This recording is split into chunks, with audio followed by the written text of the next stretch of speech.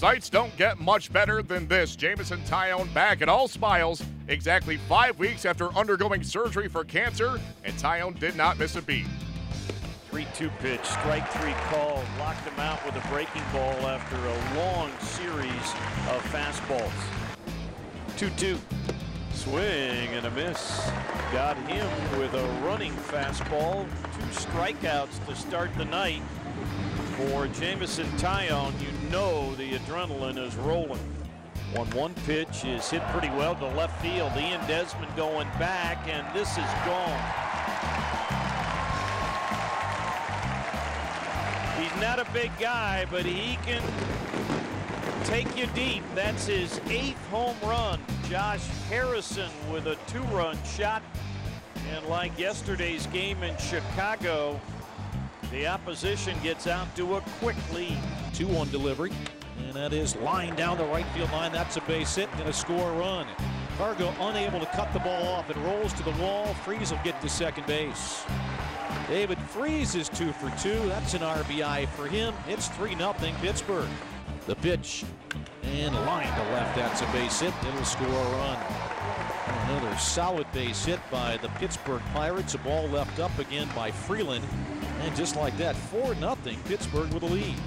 2-0 pitch to Arenado is hit pretty well, but that's into the big part of the yard in left center field. McCutchen is there, and the Rockies have stranded 6 and are 0 for 6 in the clutch so far tonight.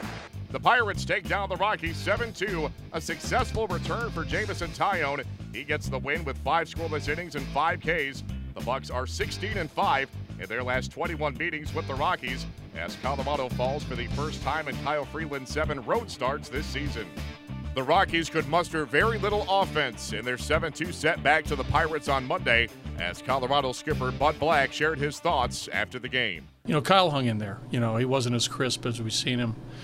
There's a couple balls out over the plate. A few of their hitters did a nice job of going the other way with his fastball away. So, again, I think the story was their guys made some pitchings. We didn't get a big hit. They kept adding on. It was we just couldn't get close. We've been swinging the bats lately. So, again, it's it's one of those games that it just happened tonight.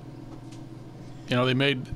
I haven't seen every pitch, but if you think back, I know that Watson threw a good breaking ball to Charlie down the way. Taillon threw a breaking ball to DJ for the double play. So, those are both well-located pitches. This kid Taillon made a couple pitches when he needed to. Watson did.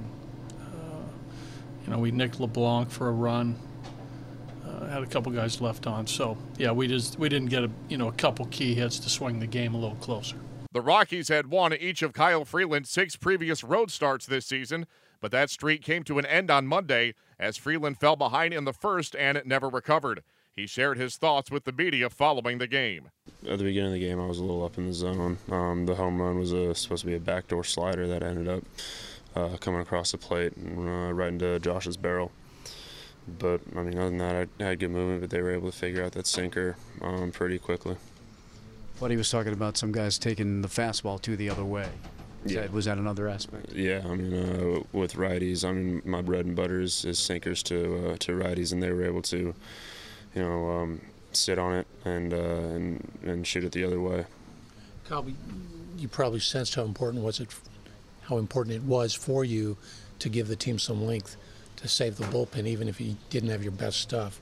So at least you were able to give them the 6 that you gave them, right? Yeah, that's always important. No matter how your outing's going, you want to try and get as deep as possible, and give as light of work as you can for your bullpen. I was able to do that to an extent, but I still came out of it with a loss. Did you feel like the Pirates had a different game plan maybe than any previous teams against you? They might have. Like I said, they figured out the sinker pretty quickly, and were able to pick up its movement and barrel it up.